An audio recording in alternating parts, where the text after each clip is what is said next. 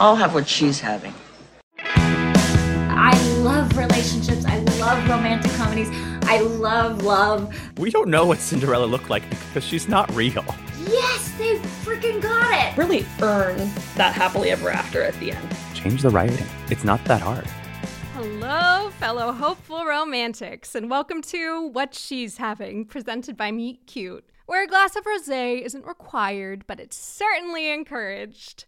I'm your host, Ashley Eskew, and with Mother's Day coming up, I thought I'd bring on someone that feels like family the minute you meet her. Rachel Winter is, not really a big deal. She's just the Academy Award-nominated producer of the film Dallas Buyers Club, which earned, 3 Academy Awards and 6 nominations, including Best Picture. She has an incredible resume as a producer. Crystal, directed by William H. Macy, the indie drama Stealing Cars, Brooklyn Rules, The Lather Effect, the Gone Too Soon dream of a Lizzie McGuire reboot, which we definitely discuss. But she's also a director. In fact, the day we had this conversation, her first film as a director, The Space Between, was released, and it will come out on video on demand on June 15th. In this interview, we talk a lot about a guy named Terry. Just so you guys know, that's her husband, Terrence Winter, who, wrote this little show called Boardwalk Empire and was the executive producer on The Sopranos and an Oscar-nominated writer of The Wolf of Wall Street. They're pretty much the definition of power couple, but more than that,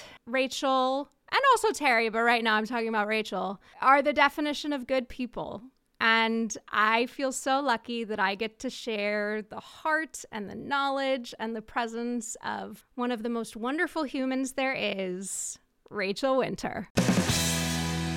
And start video. Hello. Hi.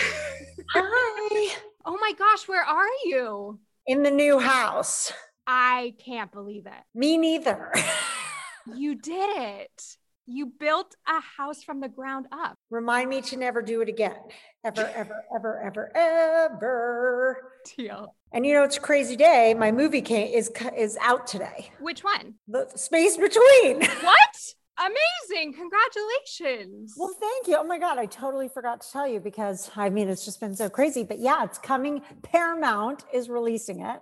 Oh, which is crazy town. Are you so excited about that? I'm kind of a nervous wreck, but I'm actually more excited because I realize Paramount is distributing the movie, which is unbelievable in this day and age. Holy guacamole. Oh my God. I'm more calm now because Paramount just reminded me that the reviews will be much closer to June. So I can stop gnawing off my own arm in nervousness, So I'm excited. Yeah. That's the hard part, right? Getting it in the theaters and out there. Other than that, who cares? You made a movie. You directed a movie. And you're in it. and I'm in it. But what's more exciting to me is that I got to watch you direct that movie. Yeah, you were there on day one when I almost fainted. And Michael Royf had to bring me some orange juice because I was like, I'm going to faint. I need you to bring me some orange juice right now. No one could tell. I'm so glad because I don't think that shot one, day one, that's a big vote of confidence for the crew that the director is about to faint from nervousness. So I'm so excited and I'm so proud of you and I'm so grateful you would do this with me. Yay. I'm still shocked people want to talk to me. You know what? I feel the same way every day. That's what being a woman is, where we can't believe our value and our worth. Yeah. Where does that imposter syndrome come from? Yeah, that's right. Exactly. I don't know. I'd love to start out by kind of just asking you, what were the first steps you took to build your career in the entertainment industry? Oh my goodness. Okay. So that's always a fun question. When I was getting ready to graduate from UC Santa Barbara, I felt a pull to do something in the film business. So the long story is that I went to the head of the film department, who was Paul Lazarus at the time, very, very renowned guy. I had not been a film student. I don't know what possessed me, but I knocked on his door on campus and I said, "Hi, my name is Rachel. I have an opportunity to have an internship at a production company in Los Angeles. Would you give me 4 units and a grade?" And he said, sure, I just need the name and the number of the producer. Obviously, this is back before, you just Google somebody or email them. And so I was like, okay, fantastic. And I rode my bike back to my apartment and I called my mom and I said, do we know anyone in the film business? So I completely lied. I don't know why.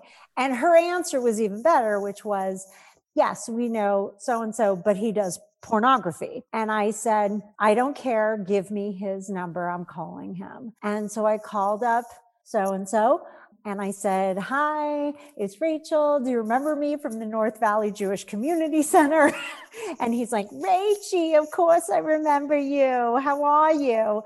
And next thing I know, I am interning 2 days a week. I would go back and forth between LA and Santa Barbara at a softcore porn company. And that's how I got my start. I did development, on scripts. Believe it or not, there are scripts. There's a formula for softcore porn, 2 teases and a sex scene for every 30 minutes of programming. This was the only break I could get, and I took it. So you got college credit for working in softcore porn. Yeah, baby. Back then, there was HBO After Dark and Skinamax, and there were just these things and the Red Shoe Diaries, and people are working and actors are acting and people are wrangling cable, and I did it. And I eventually went into a more typical version of production. And then I met my first mentor, Steve Nicolaitis, who is an incredible line producer, Boys in the Hood, Misery, A Few Good Men, John Singleton's movies and Rob Reiner's movies. And he gave me my very first lesson about filmmaking, which is a producer should be a cheerleader. They should be the first to arrive, the last to leave, and everybody's looking to you for reassurance and you need to be there for them. And then from there, I transitioned to development, where I came to know my second mentor, Carrie Brokaw, Drugstore Cowboy, The Players, Shortcuts, Wit, Angels in America. So my second mentor taught me so much about, I think, informing my taste in material. I was with him for 4 years and I think I learned a lot there. I feel like producers kind of this job where people are like, I know what it is, but I couldn't tell you what it is. In my experience, some producers would give you the same answer, but what does being a producer mean to you? That is the long-standing, long-running question always. What does a producer do and what does it mean? And I would say the blessing and the curse is that, and especially today, it means anything you want it to be. It's such a literal meaning. It means what it sounds like. You are creating something, producing something, something's actually going to come out of your work. You're not necessarily going to get paid for it. It could take you 20 years, but nonetheless, it's just the work. And in film or a narrative theatrical 2-hour traditional movie, a producer is the person primarily leading the charge. In television, it's all about the executive producer, which of course can refer to a writer and a showrunner, but it really is kind of just by definition, blood, sweat, tears, cheerleading, can be financial. It really means a ton of different things. It sounds so much like a mom when you describe it that way. Yeah, that's really a perceptive concept right there. I didn't think about that. So yes, I do. And you know what? You really, when you get a movie going or make it, you really are giving birth. Well, is there anything on your slate that you're excited to give birth to now or that you've been working on? Oh my gosh. Well, I would say that, I've been working on the LeBron James movie. It's taken 13 years or whatever year I'm on, which is testament to the fact that there are no more slam dunks. One would think it wouldn't take 13 years to get a movie about LeBron James going. But yes, so, it's been in development for a long time at Universal, but we are finally getting to the point where we need to be, and we're supposed to shoot in the fall, which is super exciting. I love this movie just as much today as I did when I first read the article about LeBron and his 4 best friends growing up in Akron, Ohio. I read the article in Vanity Fair in 2009, and my husband Terry was like, if you're reading an article about it in Vanity Fair, someone else is already making this movie. I don't care. I'm going to figure this out. There's a quality to his story that is very Stand By Me-esque, but it really is just a story about friendship. And so, of course, we think of LeBron as a superstar, basketball player, obviously. And LeBron has grown into the face and voice for social justice. He's totally put his money where his mouth is, the I Promise School in Ohio. And he kind of defines grace in a lot of ways. But at the end of the day, I really just love his story about friendship and loyalty in that sort of against all odds setting, which was his real life.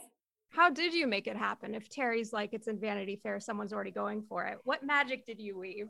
Well, I wouldn't say it was magic. I would say it's more about the endurance and sort of like the willingness to humiliate yourself year after year, like just not giving up. So by the time I put the wheels in motion to track down LeBron and his partner Maverick, someone else had gotten a hold of the rights, a pretty big producer named Bob Title. So I had to wait and wait and wait. And I was sort of like waiting to pounce if it ever became available again. So I got lucky. It became available. And Terry helped me because at the time, LeBron was a really big fan of Boardwalk Empire. So I was like, honey, you have to get on the phone with me. So, you got to be willing to whore out your friends and family when they're called upon. Absolutely. But I knew what the movie could be. And so, we just were diligent about stating our case. And I think they very quickly figured out, I don't give a fuck about basketball. Who cares? It was the story. It was these characters. I mean, I think at one point I called Maverick Carter and I was like, hey, can we, talk about the movie? He's like, yeah, I'm walking into a championship game. And I was like, oops, sorry. I mean, I literally didn't know anything about basketball. I'm really, really excited and I really love it. Oh, I can't wait. Our focus is rom-coms here. So we were all very devastated to hear about Lizzie McGuire not moving forward, the reboot. I'm so curious, what was it about Lizzie's story that made you want to work on it when it was a go? Anything that would smack of like a Sex and the City for any age group, which I'm sure there's a limit about what that age group should be. Probably lower and lower over time. God help us. Terry Minsky, who had created the original show, she'd actually not been part of the show. She had just written the pilot, and then she actually took another show that was already going. But they went to her to write the reboot pilot. And I thought she did a great job. So again, I was too old for the original Lizzie, and Simone, my daughter, is too young. So it was just going off of the material. I love the folks at Disney. I connected with Terry Minsky, the writer and the creator. We had a really great meeting. I connected with Hilary Duff. She was fantastic. What an amazing work ethic and talent, incredibly hard worker, and a mom and a wife, and just, she's so dynamic. So I was kind of blown away by Hilary. She seems to be killing it right now. She's kind of killing it. Yeah. I just watched the first episode of the last season of Younger. I'm super excited. I just started that too. Oh my God. I love the show. Love it. Sutton Foster's the one celebrity that I've met that I left and I cried. Oh, like she's there is something amazing about her that is like the penultimate celebrity in my head. For whatever reason, I think it's my love of Broadway. Yeah, I mean, and she's so lovely. So I'm so happy for all of them. And so, yeah, I just hit it off with the group. And I was like, yeah, I would love to help out on this show. So it was much more organic and less of my usual, oh my God, I'm obsessed with Lizzie or whatever. That it really came from just more of an excited professional place where I like this pilot. I like these people. Clearly, this means so much to so many people. So that's how that came about. And I was super flattered to be offered the job. It was really my childhood when Lizzie was really popular. And I remember having an animated kind of entity as a young girl's inner voice, as opposed to just seeing the outside, I'm trying to be pretty, or I'm trying to be funny, or I'm trying to make cheerleader, but hear the inner voice and how it stumbled. Absolutely. And then the outer rocking butterfly clips was just the perfect dynamic. I know, absolutely. And it's funny, you're hitting the nail on the head for what was so exciting for people was to bring back that animated Lizzie, because I think that was very meaningful and felt very fresh at that time. And it's interesting. I think Terry, my husband, brilliant writer, best writer in Hollywood, but he does a great job of the R-rated version of that with voiceover, where the creativity to not just do a voiceover that matches what you're seeing on camera. That the best version of voiceover rather is when you're seeing something completely different on the screen as opposed to what you're hearing, which either makes your narrator or whoever's voice unreliable, just adds elements of surprise. So it kind of always reminded me of that. You and Terry were nominated for an Oscar. You were called the Oscars Power Couple by Vanity Fair in 2013. That's quite a title. Still makes me laugh. I love that it makes you laugh. So you for Dallas Buyers Club and him for Wolf of Wall Street. How did it feel to be nominated the same year as your husband? Like a fairy tale. I mean, like ridiculous. You can't script it. You can't make that up. If you said to somebody, oh yes, you know what my life's goal is? To be nominated the same year as my partner. What? I mean, it's crazy. It's ridiculous. It's fantastic. We were good about celebrating every single minute that we could, because it was so surreal and so fantastic, and we're so lucky and just so crazy grateful. It was insane. It was insane, and I loved every minute of it, and I ain't gonna lie. What is it about you two that allows you to enjoy that moment? Because I'm not gonna lie, I think a part of me, there might be like an inner voice, not my best part, that would have some jealousy or, oh, I have to share my moment with my partner. I share everything else with them. What about your two relationship made it able to be the fairy tale and this exciting thing for you both? Oh, that's a great question. I think part of it is that we both came from nowhere, nothing, and both share a similar struggle to get where we've gotten. Well, we have a lot of respect for each other. So that's the other thing is like, he's crazy, brilliant, talented. It's harder to measure, I think, what a producer does. I'm a hard worker, so he thinks I'm very talented, which is terrific. I think that makes it a lot easier to truly be celebrating something great that's happening for someone that you love. And then the other thing, just practically, it made it easier to feel less guilt about having to like run out for hair and makeup and leave my kids behind. And I was like, well, daddy's doing it too. So, although he doesn't have hair, so it was a little, he spent less time in hair and makeup, but yeah, all of it together just lent itself to being ridiculously awesome. I always think about how McConaughey was in both films. Did you guys at least get a thank you note from him? A basket of awards? Well, Matthew's an original, so he does things his own way. But the funniest thing was, so Wolf of Wall Street was shot right before. Matthew did his short stint on Wolf and then went from New York right to New Orleans, where we were getting ready to shoot Dallas. And so obviously everybody knows Matthew had lost probably 30 to 40 pounds by then, 50 by the time we started shooting our movie. And Terry was on set the day that Martin Scorsese saw Matthew and was like, oh my God, what the hell happened to Matthew? Have you seen Matthew? And Terry's like, look at the time, like didn't want to say, oh yeah, he lost all that weight for Rachel's movie. Like he didn't want anything to do with it. So it was so hilarious. The irony of that was not lost on us for sure. Oh, and it got weirder. So we're finishing Dallas Buyers Club, and one of the 79 investors on the movie, they come visit the set or whatever. And so one of them's there with one of the other main investors. And he introduces himself and he says, hi, I'm Mark Hanna. I'm one of the investors. And I was like, are you joking? And he's like, no.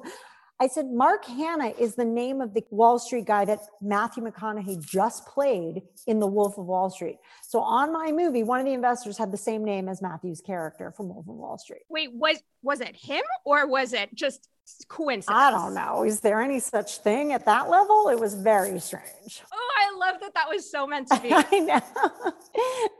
I was so excited when Matthew mentioned you in Green Lights. Like, honestly, I was listening to it on Audible and I like paused and I was like, yes, because he tells that whole harrowing story of Dallas Buyers Club and how it was made on that non-existent shoestring budget.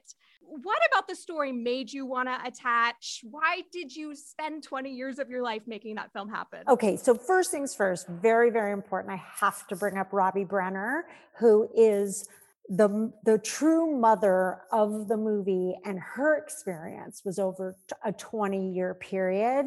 She and Craig Borden, one of the two writers with Melissa Wallach, they knew each other from like film school or right after film school. I don't even know. It predated me by years and years and years. They set it up with Universal, but they had 6 years with like different actors, directors, writers, all this stuff. But Robbie was always a part of it. She's the true mother. I just got lucky. She brought me in because she was heading up Relativity at the time, and she couldn't do the everyday day-to-day, but it's her baby. I just got lucky and was on the best 6 years of the ride because that was the 6 years in which it got made. So I just want to, that's really, really important. She bestowed a great gift on me. And she did know, it wasn't really an accident. She knew that my uncle had been on AZT, had died of AIDS, that the story, I'd always loved the story. I always saw so much in the script. And she knew that it meant a lot to me. So I just got really lucky, but bittersweetly a personal connection. Well, I don't know how to transition from that into this, but I am so curious about your and Terry's personal meet cute story. Well, it's very Hollywood. I guess, and all roads lead back to Robbie Brenner because she was working at Miramax in the end of the 90s, going into the 2000s. And she called me and she said, you got to read this script, nailed right in. It's great script. We're not going to make it. You should make it. So I read this thing, and it was a vaguely mobby New York, kind of a mini Saturday Night Fever, you know, crossing the literal and figurative bridge from Brooklyn to Manhattan, themes that we can all relate to. And I was like, oh my God, this is so good, but this is going to be so hard. But I guess back then I also knew that, oh, well, you know, if a script and words and characters get into your soul, you gotta go, you gotta do it. You gotta try to do it. So I got the company I was working for at the time to option it, and in walked the writer, Terrence Winter, who was having a lot of success. I guess it was probably in season 3 of The Sopranos, maybe at that time, you know, an Emmy-winning writer. Oh, I didn't realize Brooklyn Rules was during Sopranos. Oh yeah. That took 4 years to get into production, 7 years to come out in theaters. What a journey. But I got, you know, an amazing husband and 2 kids out of it. So I am not sorry. Yeah, I imagine that's every young writer's dream. I meet this beautiful producer that's obsessed with my work. And then over the years, we built a relationship. And then you end up at the Oscars together. Exactly. I mean, who doesn't this happen to? But he's so cute. He like always says, like, you had me at, you loved my script. You know what I mean? Like, I think any writer's like, I'm already in love with you if you love my writing. So, I mean, you know, I can't take too much more credit than that. Well, I'm sure you can. You guys have 2 amazing children that are just about to become teenagers. Oh, and you're excited about that. Have you started watching rom-coms with either of them? Yes. So I have started to introduce the world of Nora Ephron and Rob Reiner to Simone. Oh. Max is 14 as of tomorrow. Simone is 13 in October. So I'm treading lightly with Max. However, I recently showed both of them Jerry Maguire. And while not the classic rom-com, it is one of the best sort of romantic dramedies, and a near perfect film in my opinion. Max loved it. Simone loved it. Terry and I showed them The Breakfast Club. Also not a traditional romantic comedy, but so much of my influences come from John Hughes and Cameron Crowe. That was my foundation. Growing up, so I was 15 years old or something when Breakfast Club came out in theaters. I went with my friends. I could not get up out of my seat when the movie was over. I couldn't move. And I was so in love with Judd Nelson. And same with Cameron Crowe, who had written Say Anything, and then John Hughes having done Some Kind of Wonderful and of course, 16 Candles. So if you're of a certain age, John Hughes and Cameron Crowe are the foundation in a lot of ways. So Simone has now seen Sleepless in Seattle, Notting Hill. I had to buy French Kiss because you can't, for some reason, there must be a licensing issue. I can't, What? I swear to God, you can't find it anywhere. I really have been kind of devoted to showing them some of these movies that are more foundational. Oh, I recently showed her Hitch, which is even a more modern romantic comedy with Will Smith and Eva Mendes and, Kevin James. So fantastic. It really holds up. And then even more comedies like Terry and I showed them the original Coming to America. And while that movie, by the way, completely holds up, we were watching it because Coming to the sequel was coming out. There's a sweetness to that movie about not settling, which is also at the heart of a lot of the rom-coms. So I'm doing my job as a rom-com lover, passing it to the next generation. As you're rewatching them with her and Max, what are you noticing versus what they're noticing? What are they pointing out versus what you're seeing? That's a great question. I feel like I'm still sitting there thinking to myself, this is why I loved it then. I still love it today. I'm probably sitting there thinking like, why, God, why can't I get my hands on a romantic comedy script? So I'm probably looking at things as a filmmaker. That's the beauty of rewatching movies, is that after you've had your heart ripped out and you've had a good cry, sometimes you then just could be like, oh my God, I never realized how funny that line was. I'm also relishing the sound of their laughter. Simone has a physical reaction to this stuff where she it's in her body. She has to get up and sometimes she has to hide behind the back of the couch and peek over. It is the cutest thing ever. It's really sweet. Or just relishing the fact that Max's ADHD hasn't taken a hold and he hasn't drifted off somewhere.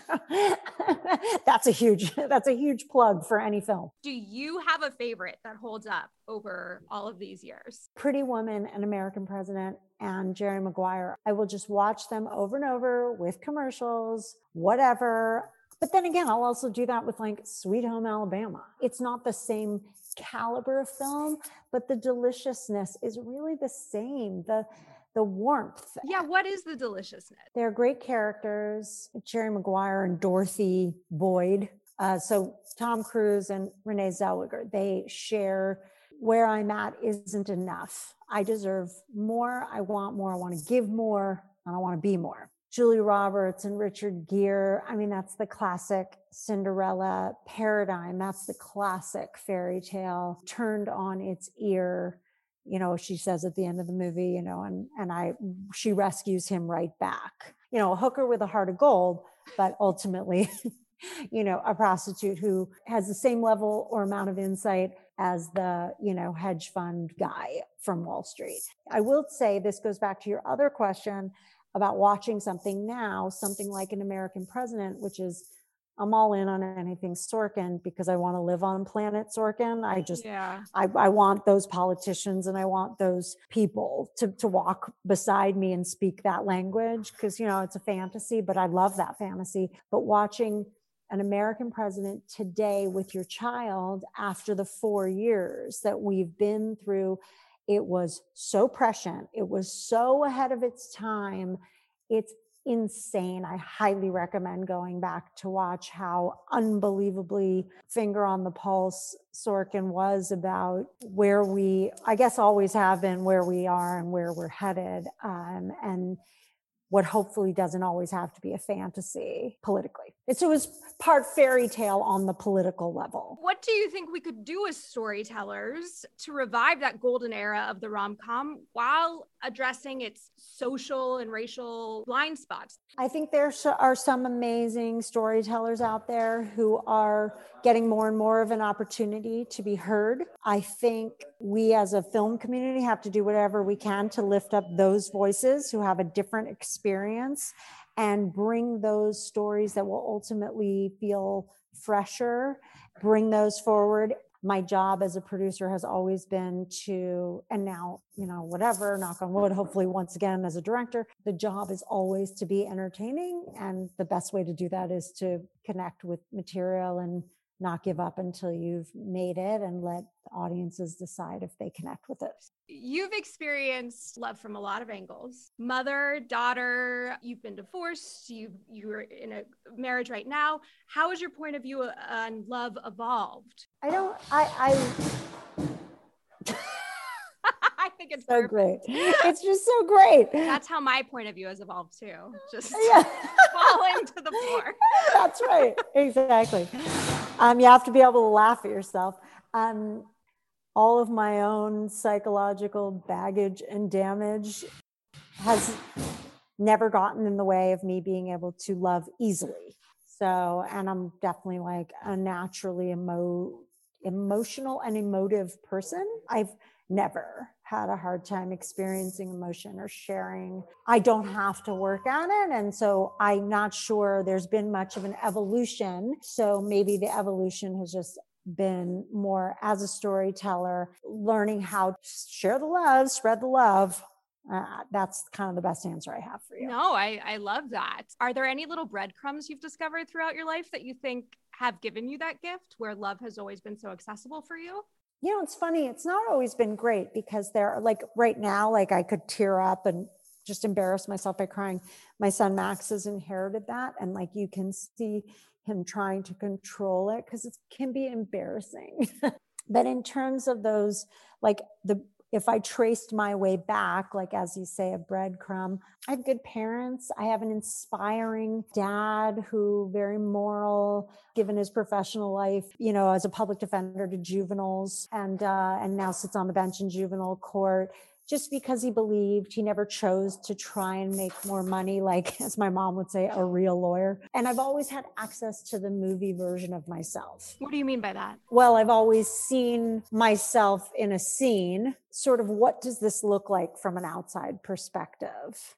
The movie version of my dad is very Erin Brockovich-y. I guess I've been easily inspired since being a young person. So you have some of the best personal style of anyone I have ever met in my life. I think that is inarguable. And now that I know you love Pretty Woman, I'm so curious, what would your Rodeo Drive Pretty Woman shopping montage look like? Oh my God.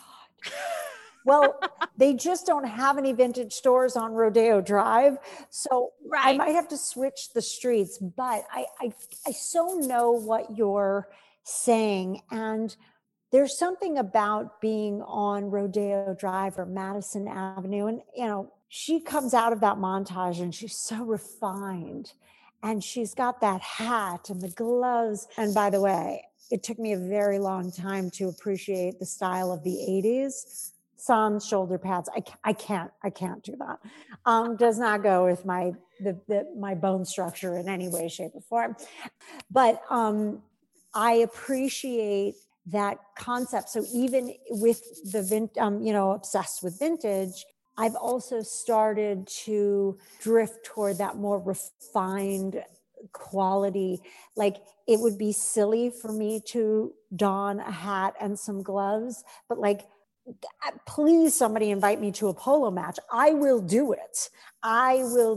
So, Rodeo Drive, I suppose on some level, like, if I won the lottery or something, I'd probably go and buy a ridiculously expensive bag or or a pair of beautiful pants or something that quality or something would last so long. And I give them to Simone and be like, no, you have to treasure these. I live in fear. You're very sweet to point out my personal style, but it's pretty specific. I live in fear that when I'm dead and gone, that, all my shit's going to be out in a garage sale because the kids are going to be like, what the hell is all this crap? But I feel like I need to label everything as I get older, like, oh God. Are you kidding? You taught me you can wear Converse with a dress and make it work. Like that is the lesson I carry daily. Well, and it's so much better for your feet. So true. We have some audience questions. Eros in West Hollywood would like to know, what is your biggest piece of advice for a female in the industry? Oh my gosh.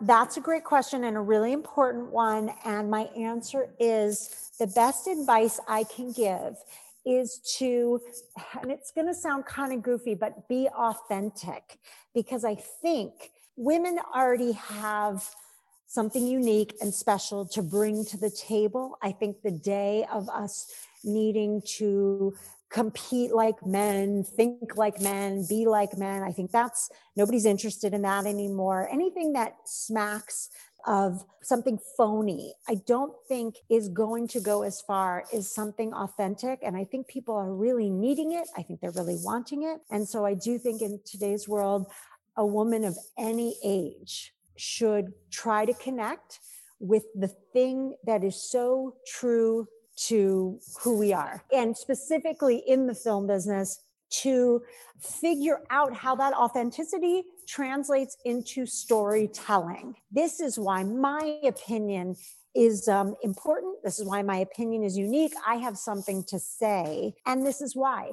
And the other thing I will say is, don't be afraid to show the flaws. I think that the shit gets boring when everything is so perfect, which is the heart and soul of a romantic comedy. We wouldn't have romantic comedies if we didn't show the flaws, the things that make us, our scars and our baggage. So I think that all speaks to an authentic point, but I have found that my most successful moments in work, not necessarily life, but in work, when I have said, look, I'm telling you, I've had this experience. This is how it shaped me. This is how it's informing this creative decision right now. Rebecca in Riverside said, I hear that you've been directing. What is your next project? Which now I know this is the perfect question. So yes, I did direct my first feature a couple of years ago, and yay, it is actually out today in theaters. It's been released by Paramount. It's called The Space Between. I fell in love with Will Aldis's script. I wrote it for the first time in 2002. So coming up on 20 years ago, and it took a really long time to get made. Here's the other thing is, I was trying to produce it for 16 years, 17 years, and I finally woke up and said, to hell with this.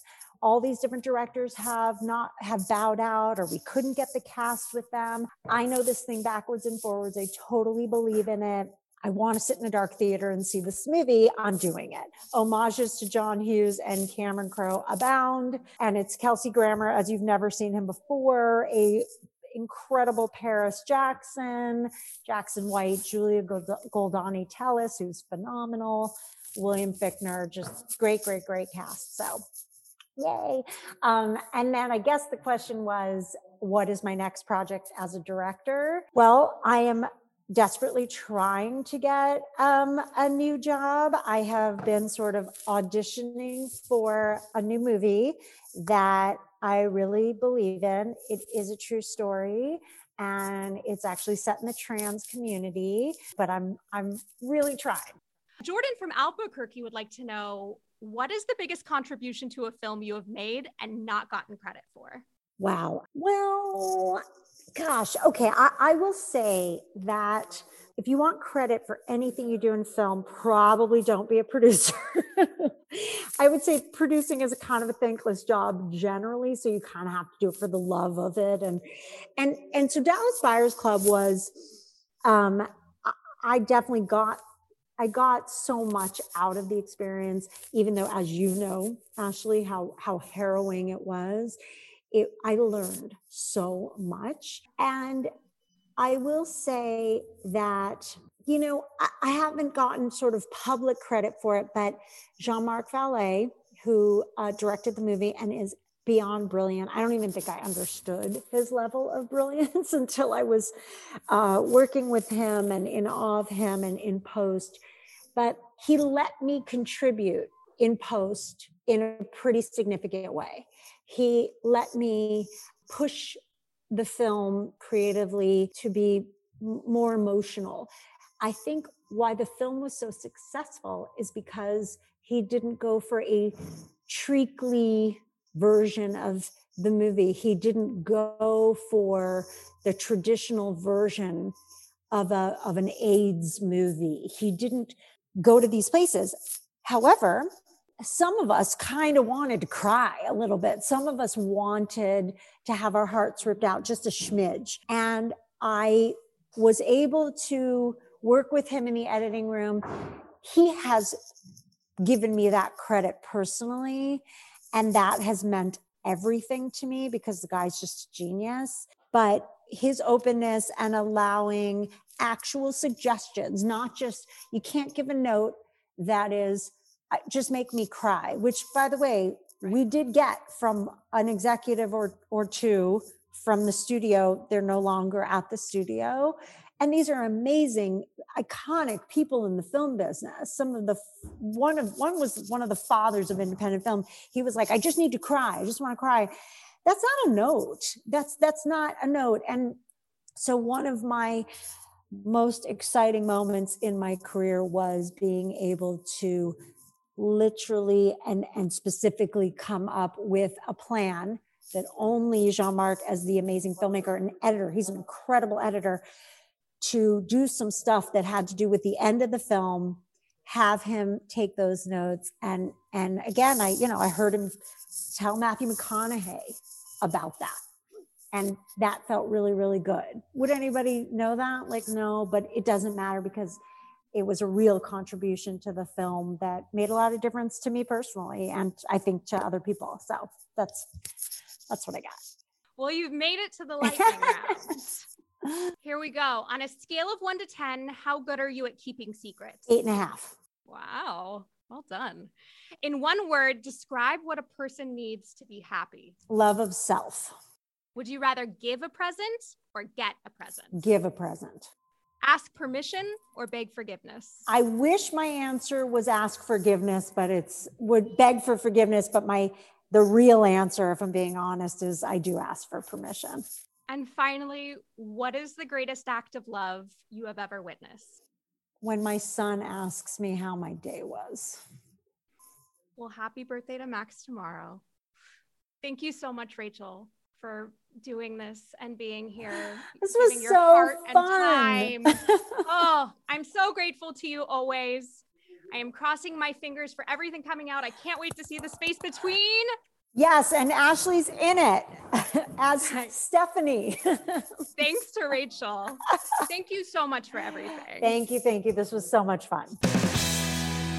Does it get any better than Rachel Winter? It doesn't. A reminder to check out Rachel's directorial debut, but certainly not her last, The Space Between, available on video on demand on June 15th. Today, Rachel and I talked about Lizzie McGuire, Younger, An American President, Jerry Maguire, Pretty Woman, Notting Hill, The Breakfast Club, 16 Candles, Pretty in Pink, Dallas Buyers Club, Brooklyn Rules. That's the movie around her and Terry's meet cute, starring Freddie Prinze Jr., one of our favorite rom-com leading men.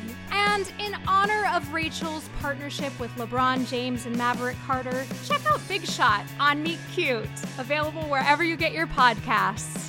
And while you're checking out Big Shot, make sure to come over to What She's Having, rate, review, subscribe, leave a message. We want to hear from you. DM us on Instagram at Meet Cute or on Twitter at Listen Meet Cute. Just on a personal note, something I didn't get to talk about with Rachel is that she is the biggest mentor and connector of women I have ever met. She is such an advocate, honestly, regardless of gender, of everyone she meets. And she exemplifies every day how to put good into the world. So thank you so much for joining us and sharing that good with us. I guess that's it. I'll see you next week, but until then, I'm Ashley Eskew, and I'll have what she's having.